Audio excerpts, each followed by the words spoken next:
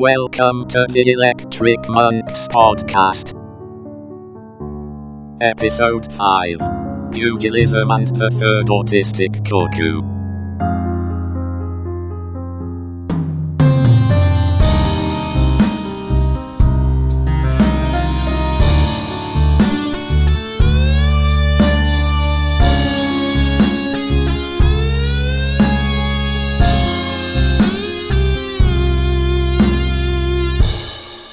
Hello there, and welcome to the 5th edition of the Electric Monks Podcast. I'm Ed, and I'm here with my co-host...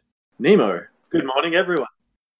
or good afternoon, or good evening, or good night if it's like 3 a.m. when you're listening to this. My dad told me he started listening to this. He went to China recently, and he was listening to this on the plane, which was kind of nice. So we've pretty much done all the books that are written by Douglas Adams. So if we were just a book podcast, we would stop now. But we're not. We're a everything Dirk Gently kind of podcast. So that means we are more than just the books. Yeah. So that means we go into the adaptations. We sort of go into the post-Douglas world, if you will. So we're doing the radio series, the BBC4 radio series, which was an adaptation of the two novels. It's often seen as one of the most faithful adaptation, I think, although there are a few changes, which we'll get into a bit later. So it's obviously Dirk Gently's Holistic Detective Agency, which was series in 2007, and Long Without Tea Time with the Soul, which came out in 2008, and is done by Above the Title Productions, which people may recognise from the Hitchhiker's Guide to the Galaxy radio series. The third, fourth, and fifth ones were done by Above the Title and directed by Dirk Maggs, who also directed these two series. In case anybody's wondering who this Dirk Maggs guy is, before Douglas died, Dirk Maggs was actually the guy that Douglas thought would be the best guy to do radio adaptations of the later Hitchhiker novels. The fans had been asking for years, are you going to do more, continue the radio series either as its own thing or adapting the books back into the radio series? And Douglas had, as far as I'm aware and recall, had pretty much expressed the view of he likes the idea of doing that, but recognises his own limitations of deadlines and writing and other priorities, and felt that he'd never get around to it. But he effectively blessed Dirk Maggs as the guy that was the best guy to do that job. So when it was announced, new Hitchhiker radio series and held by Dirk Maggs, the fandom kind of went, Dirk Maggs, he's clearly the guy. And for him to continue that with Dirk Gently has felt very appropriate and suitable. One of the interesting things is there was originally meant to be a third Dirk Gently radio series based on the unfinished novel The Salmon of Doubt, which we talked about last time. It was supposed to come out in 2009, and there was sort of a plan for it, and it was going to be written actually by Kim Fuller, who is most well known for writing a really bad late 90s film about the Spice Girls called Spice World, which I think was nominated for a Razzie for like worst screenplay or something like that. Wouldn't surprise me. To put a more positive spin, he's also worked on a lot of classic comedy shows like from the 80s, such as Not the 9 O'Clock News and Spitting Image, which were like really big shows back in the day and really successful. So it can't be all bad, is what I'm saying. I think the Wikipedia entry that just says, "Oh, it was going to be written by Spice World writer Kim Fuller," and that sort of gives somewhat negative connotations as to, well, it's just as well it didn't get made then. But so I couldn't find very much about what the actual script was about in terms of, because obviously Doug Snow finished the book, and as we mentioned, the radio series already had a couple of changes from the books. They really could have done a lot of different things with this Salmon of Doubt adaptation, but all I know about Fuller's script is from a sentence in Jem Roberts' book, The Frood, which I've referred to before on this podcast. It's sort of like the Bible at the moment for me. And he mentions that I assume he's got some source for it somewhere, because he's got access to all the sort of archive materials. He must have found the script lying around somewhere. But he said that the script involved Dirk ending up at a party in Islington with a bloke named Phil who had a parrot cage on his shoulder. Not a parrot on his shoulder, but a cage. So I assume the cage is like empty. So that sounded interesting. That reminds me a little bit of, like, isn't there a bit in Hitchhikers where Arthur goes to... I might be getting mixed up with the movie. The movie definitely has him going to a party in Islington, because that's where he meets Trillian, isn't it? So Zaphod was named Phil at that party, and in at least one adaptation, the explanation for the second head, how he hid the second head at the party, was that the second head was in a parrot cage on his shoulder, and so the second head was just squawking like a parrot. So so that was his disguise at the party, was that he was a pirate with a parrot on his shoulder, but the parrot was in a parrot cage because zany humor, why not? And possibly in and I honestly can't remember which version of Hitchhikers had that. It might have even been that at one point there was a reveal that he pulled the cloth off the parrot cage, and instead of a parrot, it would make sense if it was a radio series that did that, because of course, similar people working on it. And it wasn't in the books or the TV or the radio series, so I have a feeling it might have been from one of the behind the scenes notes somewhere of. Somebody asked, how did Zaphod pick up Trillian at a party if he's got two heads? Like, that's a bit of a giveaway, isn't it? It was like, well, this is the explanation. He was dressed as a pirate, and he had, the second head was pretending to be a parrot, and there was a parrot cage, and so to hide the shape, and whatever. I mean, it works every time. Absolutely. So when I read that Dirk ends up in a party in Islington with a man named Phil who had a parrot cage on his shoulder, I read that as like, yes, that's a absolute reference to Zaphod and the party that Trillian and Arthur were at. Yeah, I'd forgotten that Zaphod went under the pseudonym of Phil at certain points. But, it does seem to fit in with what happens, especially in the second series on Long Dark Tea Time. They sort of ramped up the amount of Hitchhikers references that popped up here and there. They did. It was quite impressive. Another thing about this is that I've read an interview from 2009. There was, I think, HitchCon in 2009, where they not only announced Owen Colfer's book, but they also announced that was when they were doing the TV series, which was just after this radio series. And Ed Victor, who was Douglas's late great agent, was asked about the radio series, the third radio series being cancelled, and he said that there wasn't really enough of Douglas in the project to make it worthwhile. That obviously they'd read through the script and decided that the first two series, it was close enough because the whole narrative framework was still based largely on the original novels, whereas this, obviously, they had to fabricate a bit more stuff, especially they would have had to make up an entire ending or last quarter of the book, or at least a quarter. It depends how long they want the series to go on for. I felt that with both of these radio series, that obviously the overall plot was still there. Some of the plot elements were shuffled around forwards and backwards in time, or which characters were interacting with which parts of the plot, that was tweaked every time. There are a few characters that got a lot more screen time is the wrong word. There are a few characters that got a lot more time in the story compared to the novel. Yeah, but it was done in a way that allowed the story to be told in the context of a radio series. So all of that, none of that felt like it was inappropriate for honouring Douglas's original story and his original words. It was a reasonable way of tweaking things to suit radio. But creating a brand new story from the fragments that Douglas wrote in Salmon of Doubt, even assuming there's more that behind the scenes we haven't seen or haven't heard of, there's still not much. So creating a new story to that, I can see where Ed Victor would be coming from. On the other hand, it does strike me as curious that description that there's not enough of Douglas's work, Douglas's voice in there, compared to what the Max Landis TV series, which we'll get to in a few podcasts at time, but that's even further. So the final series never really got into production in the end.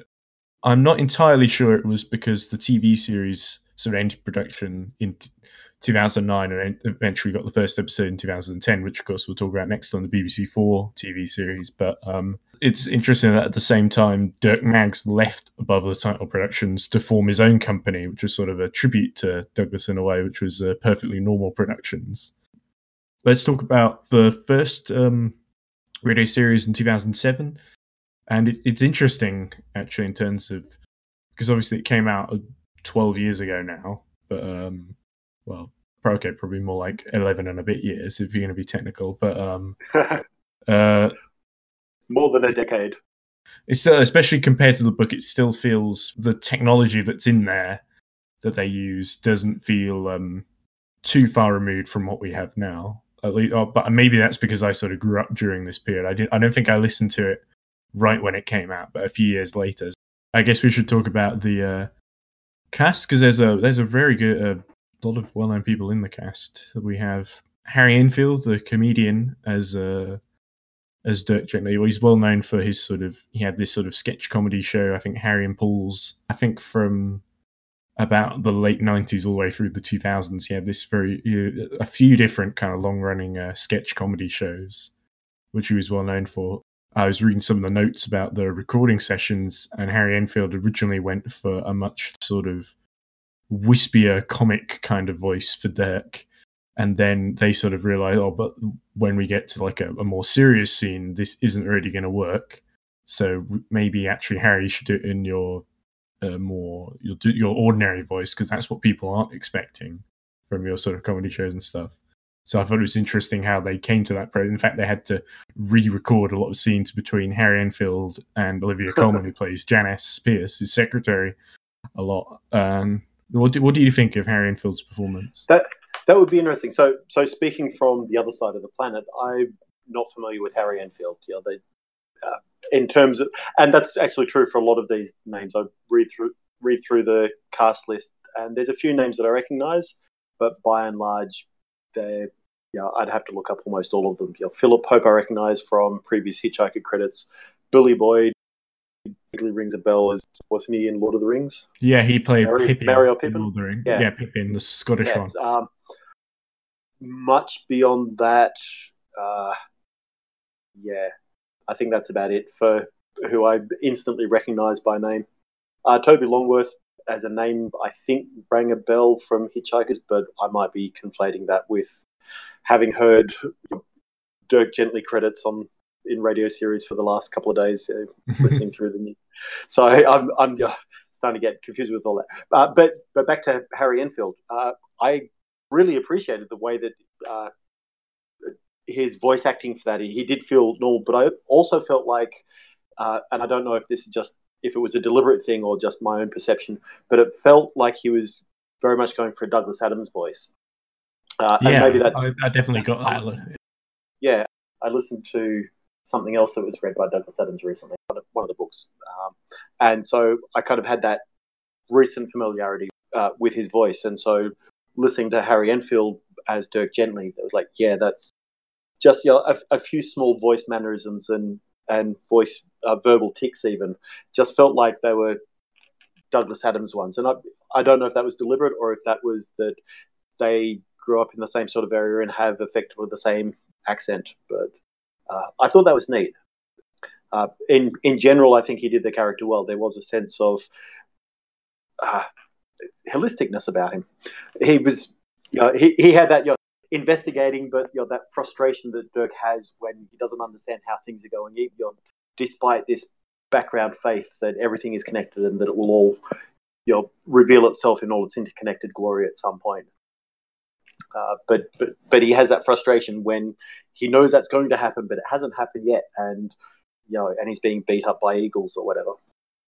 I think Harry Enfield was born, according to whatever, he was born in Horsham in Sussex, and he went to he was educated in Pulborough in Dorset, and sort of he went to University of York, so he went a bit more up north. And he also, in his later life, he apparently squatted in Hackney and worked for a while as a milkman before he became sort of a comedy actor. And it was Saturday Live in Channel 4 that he first came to working with Paul Whitehouse, who was the Paul in the Harry and Paul sketch show that came later. Oh, and interesting, I talked about Kim Fuller working on Spitting Image, and Harry Enfield also did a lot of the voices, because Spitting Image was a political satire show where they had puppets of all these political figures and sort of ripped the piss out of them. Again, the sort of thing that they used to make fun of Thatcher, and Harry Enfield was one of the voices in that as well. I think I've seen clips from that, so I recognise it to see it, but I didn't grow up with it. Moving on, so... Yeah, I agree. I think Harry important because one of the things we keep talking about in the novels was whether Dirk is because we initially sort of picked up on the fact that he's but Douglas based him quite largely on his friend Michael Bywater, and then as the novels went on, we sort of felt there were more and more Douglas mannerisms that sort of got added to the character. And then then there was, of course, the South Bank show adaptation where Michael Bywater did play him, and this feels different enough to that. I think you can sort of see where maybe, especially if you play that scene that's in the South Bank show and compare that to the one in this radio adaptation, you can tell Harry Enfield maybe was sort of a little bit inspired by that, but he goes in a slightly different sort of direction with his performance. I think the important thing with both characters, there's still interpretations of it. There's still plenty of warmth to them, and they're still both quite likable. We obviously don't see enough of the Michael Bywater version to really get a bigger picture, but we sort of get the sense that although they're sort of con men in a sense, and as they're trying to steal swindle old ladies out of their money, there's still that kind of a wittiness and a charm to them that sort of carries them through. That sort of means we don't sort of think, oh, this guy's a bit of a scumbag, Richard, you better stay away from him. It would be interesting to get the multiple versions of that scene. The scene that was filmed for the South Bank show. The introduction to Dirk Gently. I think the Douglas Adams reading of the books, the South Bank show filming of that scene almost literally as it was written, and the radio series adaptation of that scene, which is from memory fairly close. I think that would make an interesting comparison, just to hear, if nothing else, the voice treatment of Harry Enfield's portrayal compared to... Yeah, a lot of people I've talked to seem to think that especially people who are book purists, seem to think that Harry Enfield is the best Dirk Gently that we've ever had. I think there's a fair case for that. I definitely see the appeal. Yes, in his performance. I think that's very much there is that. It's the same Dirk that was the Dirk in the books, whereas both TV adaptations have gone for a different stories and as part of that, different versions of Dirk, effectively. Anyway, we should talk about the rest of the cast, because like we said, Billy Boyd plays Richard Macduff, and he was in Lord of the Rings. He played Peregrine Took, aka Pippin, who's I think in Fellowship of the Ring, he's the one who ends up falling down the well and alerting all the goblins to their presence. So I think that's the most memorable thing that he does. Ian McKellen, Gandalf, basically chastises him and calls him a fool of a Took or something like that. Yeah, that rings a bell. So B. Boyd, obviously interesting that there was some discussion about whether he was going to put on an English accent for the role. And I think initially his agent, according to Dirk Maggs' sort of production diary for the first series, he said initially his agent sort of told Billy, you'll have to do an English accent because, this is what Douglas's character was originally like, who sort of went to Cambridge.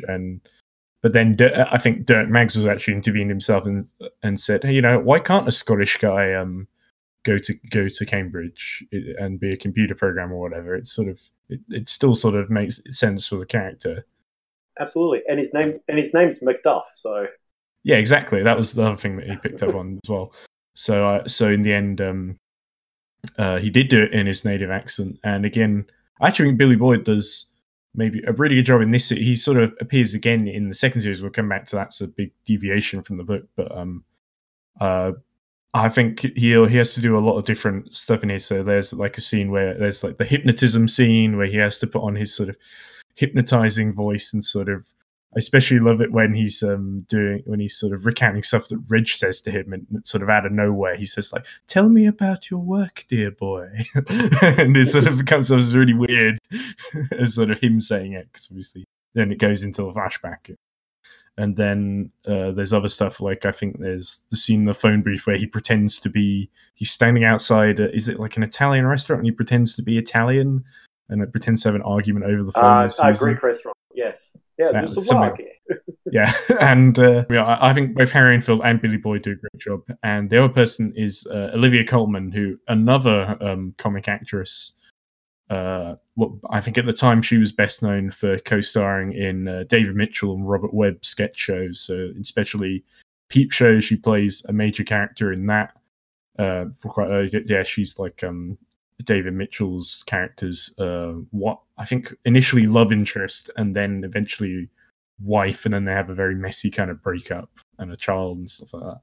And then there was also a sketch comedy show I think called That Mitchell and Webb Look, where she starred in a lot of different sketches there, and so she was sort of very closely aligned to that. And I think I read somewhere that her agent basically said, "Oh, you need to, because you're going to get typecast if you keep doing these. So you need to do different things." And this was about the same time that this Dirk Gently series came out, and I think she is very well cast, and she's also a pretty good dramatic actress, as it's turned out in the years since, because she was in Broadchurch with David Tennant. She was sort of the not the psychic; they were both sort of the main characters in that, and that was a very kind of dreary Chris Chibnall show that he did before he became showrunner of Doctor Who. And then Olivia Colman is sort of in the news at the moment because she's up for an Oscar for her performance in The Favourite, which I actually saw the other day, actually. And she was very good. She plays Queen Anne in that. And there's also a lesbian love triangle in that movie. But anyway, in this, obviously Janice, the character, is sort of a bit part role in the novel, even though the bits that she is in the office are actually quite good. And there's the great running gag of threatening to storm out all the time, but always coming back in the hope that maybe Dirk will eventually get his shit together and pay her. Yeah. And of course he never does. And in this, they expand the role. Because there's a scene where Dirk and Macduff go to the scene of the crime so Dirk can find out more clues, and Janice goes along too, and they use Janice as a sort of way of Macduff can sort of talk to her to find out a bit more about Dirk. And I think Dirk and Janice have a lot more back and forth. It sort of becomes kind of the main, I think, staple of the season. I think all three of them have a really good chemistry with each other, which definitely shows in even in the production director. It sounds like they were sort of recording it together, whereas some of these sort of radio shows, you can tell they've recorded it separately in terms of like, we do one actor at a time doing their one, then we get the next guy in. Whereas this one, it sounds, even in the sort of trailers, you can see they're recording scenes together, although not the whole thing continuously, obviously. Yeah. So I've heard that it's a difference in a general sense between the US and the UK in the way that voice recording for movies, animated movies, and radio series and whatnot, radio plays like this are done. That in the US, they get each actor in individually, record the lines, that's it, they're done. Everybody's kind of separate from everybody else, and in the UK, they treat it more like it's a play and get everybody in on the same day. They interact with each other. They're literally recording the lines, maybe in the same studio, so that you get that chemistry and playing off each other and being able to play off different performances of the actors at the time of recording.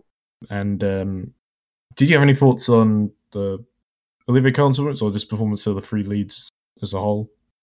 I thought the way that they expanded, that the writing expanded her role to fit her into the story better was really good. It helped with the exposition and the transition to radio, where you need a voice to say things and describe things. And because she had such a small role in the books, they were able to expand her out to do a lot of that work quite well. But in terms of her actual performance, I thought it was great. Yeah, it was good because they didn't make her feel like a necessary character. I think later on, when Dirk and Macduff go back to Cambridge for the climax, they involve her with the Gordon Way plot. So Gordon Way goes into Dirk's office to make that fateful, important final phone call to Susan, and he basically breaks through and starts communicating with Janice and basically getting her to help him, which is good, and that definitely helps in terms of a radio form, because otherwise you just have Gordon kind of talking to himself as a ghost, or going over the rest of the cast very quickly. Obviously, not to discount any of them, but I think most of them are sort of not quite as big players. So Felicity Montague as Susan, she was fine. I thought nothing too big. She gets a couple of good lines with Richard, I think, and I really like the way they start the Richard story just after the Coleridge, and then he sort of recounts it to Susan initially, to sort of, oh, you wouldn't have liked it, and this is why. And then halfway through season gets bored and it's like, you're right, I really don't. It sounds really bloody boring. And then she just leaves. And then he recounts the rest under hypnotism to Dirk and Janice. And Michael Fenton Stevens as Michael Winton Weeks, that just feels to say. I feel like he could have got the role just from his name alone. I did kind of wonder. I was like, yeah, that feels almost too perfect. Yeah, but I thought he was very good in terms of this, because he had to play, again, it's sort of like Macduff, because he has to play Winton Weeks, as Michael Wednesday Weeks is just that's his nickname, obviously, but he as just the sort of pathetic and quite troubled. But they add a lot to his sort of troubles in terms of he's actually getting a professional help in this, whereas in the novel he isn't. Yeah. And then, of course, there's a scene where he gets fully possessed a bit later on, and he has to shift into the embodying this much kind of this ancient alien that's just sort of lost and alone, and obviously sort of a quite similar personality to Winton Weeks already, but sort of amplified a little bit. And I think when they're sort of trying to build up a sense of dread about what the Syxian ghost is going to do in the later stages of the book, he is very good in those. Like, especially they do the train scene where he's sort of explaining things to the other passengers on the train, and that's actually it's quite chilling in the book, and it's still chilling here, I think, from what I remember. Yeah, it works well. There were bit parts of whoever the other characters in the train were that were commenting about who was that creepy guy, and he's telling me this story, and I didn't understand it, and you have this train passenger who's clearly actually freaked out by the whole experience. Who else? Toby Longworth as the electric monk. I looked in the trailer, and it's quite funny because they have Jim Carter who plays Jilks. I think Jim Carter does a very good job as well. And they have him at the table, and they have a speaker with a hoodie on, and Toby Longworth is elsewhere, so speaking into a microphone, so they can get that kind of electronic noise to his voice. And I think they expand the monk's role a fair bit in this. I think mainly for purposes of comedy. There's a scene where one of the police constables, on the more incompetent ones, Constable Luke, who's I think a new character put in this, or he might have been in the book, but he was again another bit part player. In the third part, he runs into the monk, and the monk explains. They give the sort of, because you remember in the very opening of the book, Douglas Adams sort of explains what an electric monk is, and they turn that into a cheery kind of infomercial that the monk sort of plays out to Constable Luke. I thought that was cute, and one of the good examples of being able to reuse Douglas's words that was just that part of the novel, not any character's voice, and turn it into a character's voice.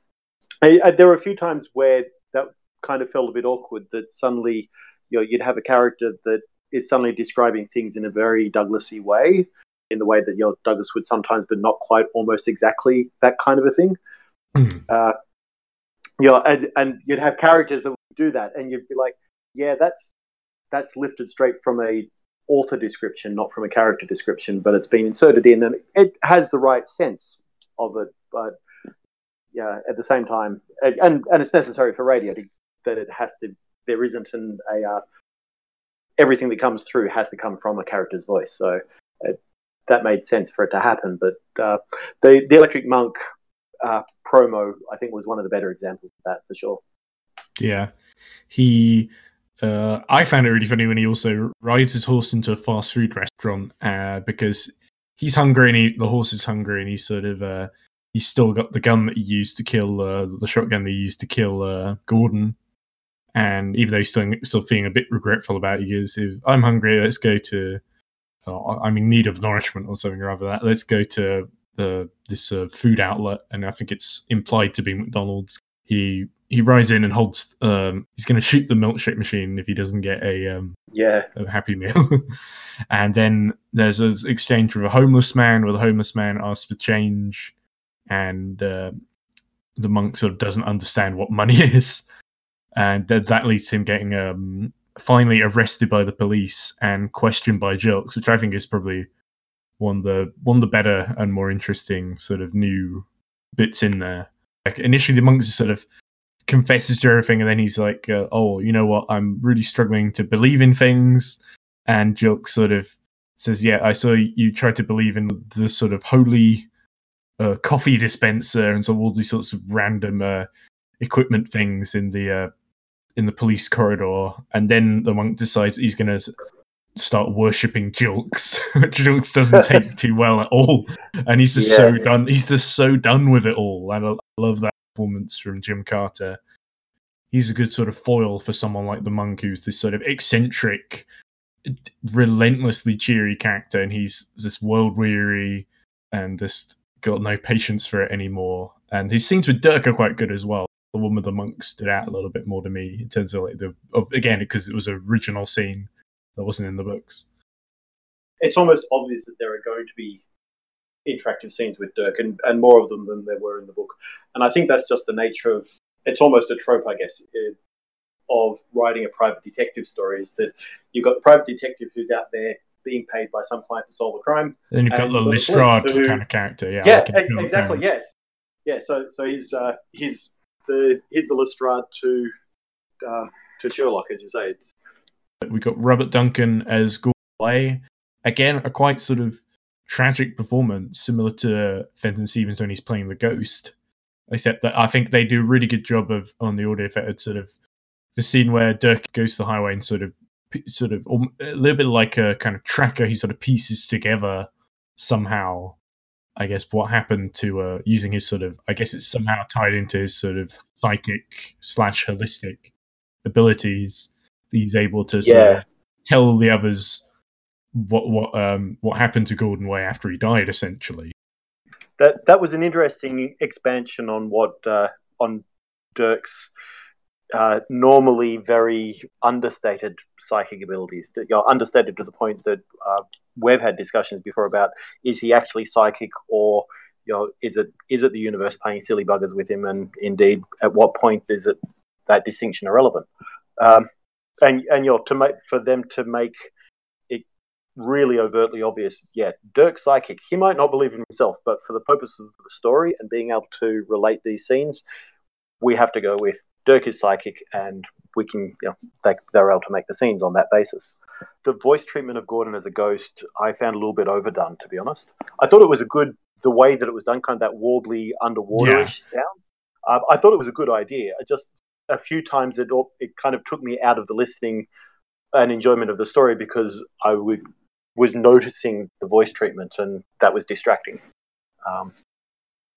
But that's my only criticism there. The idea was good, just I think they ramped it up to 11. Yeah, fair enough. We get a phone call from Gordon Way to Dirk, and he tells Dirk to make sure Macduff is still working on Anthem 2? Anthem. I've written Fathom here, but that's the name of Winton Week's magazine. I always get those two mixed up.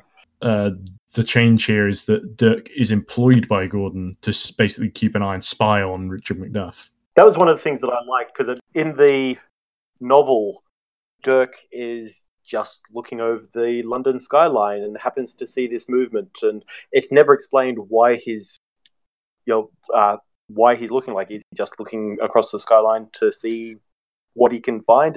It's sort of a peeping Tom kind of thing, is the implication. Yeah, exactly.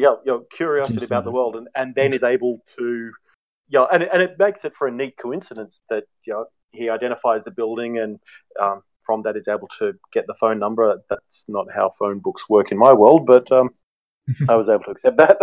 I don't know if UK phone directories work different, but and the fact that it then turned out to be Richard Macduff, and they'd gone to university together, and that added to the holisticness of the whole scene. But it did just create that sense of that part of why that occurred just didn't work, and I felt like the producers of Dirk Maggs may have had that same question of, like, we really need for Dirk to have a motivation to be tracking Richard on, to be calling him and get that kick-started. So I enjoyed that. And I guess it makes a bit more sense why you would have Susan's phone number if he works for Gordon. You're right, it does give Dirk a reason to get involved in the narrative a bit earlier. and also sort of it means they can do the scene where Janice is introduced as well, much earlier, where she's sort of with him on the rooftops, and sort of they're both sort of looking, and that works quite well, I think, to sort of establish that dynamic between them. But there's a scene at the end of part 1, which I feel like it's sort of created maybe a slightly unintentional change, because Dirk remarks to Richard, "Oh, you look awfully relaxed," and this is from the novel. "You look awfully relaxed for a man in your position." And Richard asks Dirk whether, "Oh, has Gordon got to you too?" And in the book, of course, he hadn't. This was more Richard just sort of being paranoid. But here, he has actually, Richard sort of unintentionally stumbled upon, although Dirk doesn't, reveal it, because it's not really relevant to the sort of line of thought that Dirk wants Richard to go on in terms of building up that kind of paranoia. He wants him to trust Dirk, so he doesn't. He just never tells him that. It's sort of, if I could imagine, if you were a first-time listener and you heard that, and you sort of, Richard's like, "Oh, he hasn't got to you too," and it's like, "Oh, but he has got to him. He has got to you. Maybe shouldn't trust him, Richard. Maybe." I could imagine someone who's listening for the first time sort of maybe being a little bit less willing to trust. I mean, already there are a couple of reasons not to trust Dirk that are given in the first part, but it's just an extra one, and I that makes it more interesting in my opinion. Although I think the fact that Dirk does go on to help Macduff, and sort of we see that there is a method to his madness, that sort of softens us up to him even more. I think a couple of things in the climax. I think it's during part 5 they sort of build up to the climax a bit when Dirk and Macduff meet Reg in Cambridge. During part 5, Reg states that most of the 14th century is pretty grim, and when Dirk picks up on this, Reg claims that he meant the 1980s, whereas the book was obviously written in the 1980s. So I think Reg just says an earlier decade as an excuse, and I think Dirk's response to that is, "Oh, big hair, shoulder pads, flares. Well, not you at all," which is a good kind of it's a good kind of riff on that line to still make it still sort of fit in context. One of the things production notes was that Billy Boyd sort of pointed out this logical inconsistency that was sort of wrecking his brain a bit, because Dirk says of George III's questions, he's talking about the time machine, I think. It says, "It explains what the missing third question was, or rather, and this is the significant point, explains what the missing first question was, which implies that there may have been 4 questions. In actuality, there are only 3, and I think Dirk Maggs describes it as, "Oh, Douglas did a little sort of logical double shuffle or something like that." It's a bit confusing. And so the final scene, they make it a bit more straightforward and simple, because already, especially if, I think they said, "Oh, if you're sort of just tuning in for this part, it's confusing enough at this point. We don't need to suggest there was another question that George III asked." I think we should segue to A Long Dark Tea-Turn now.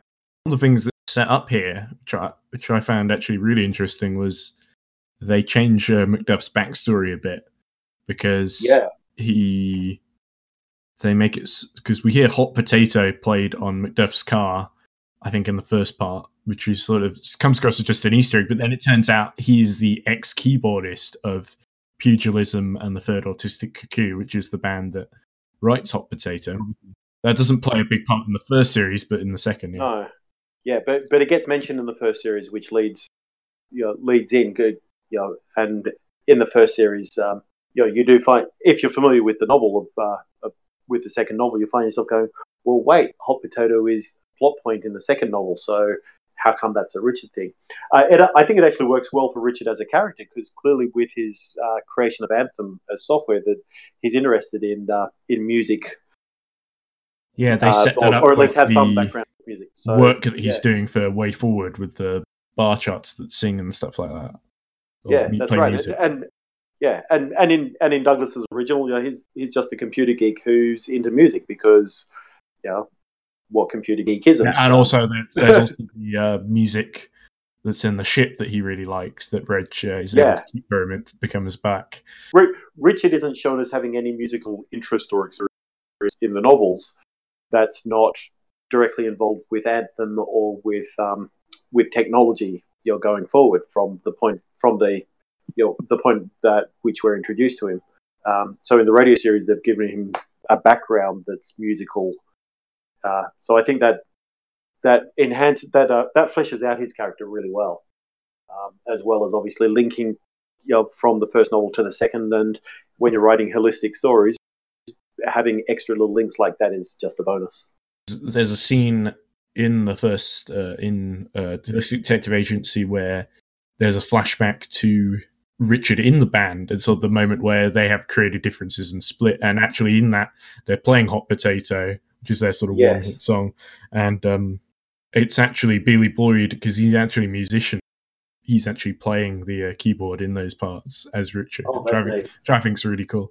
And also, I didn't mention, but the beginning ending announcements by John Marsh he's the same guy who did all of the Hitchhikers radio series, even the ones when Douglas was doing it, apart from the very first episode when someone else did it. But John Marsh, that's really cool that they sort of created a sense of continuity between the series, and that sort of continues with various different Hitchhikers references in Long Dark Tea Time.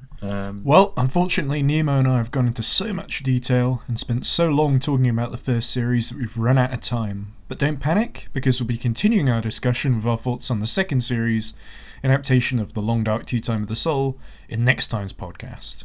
For now, feel free to contact us on our website, dirtgentlypodcast.wordpress.com, or on Twitter, where I am at Edward J. Hunter, and Nemo is at SubEther, with an underscore underneath and no E in ether. Until next time, see you around.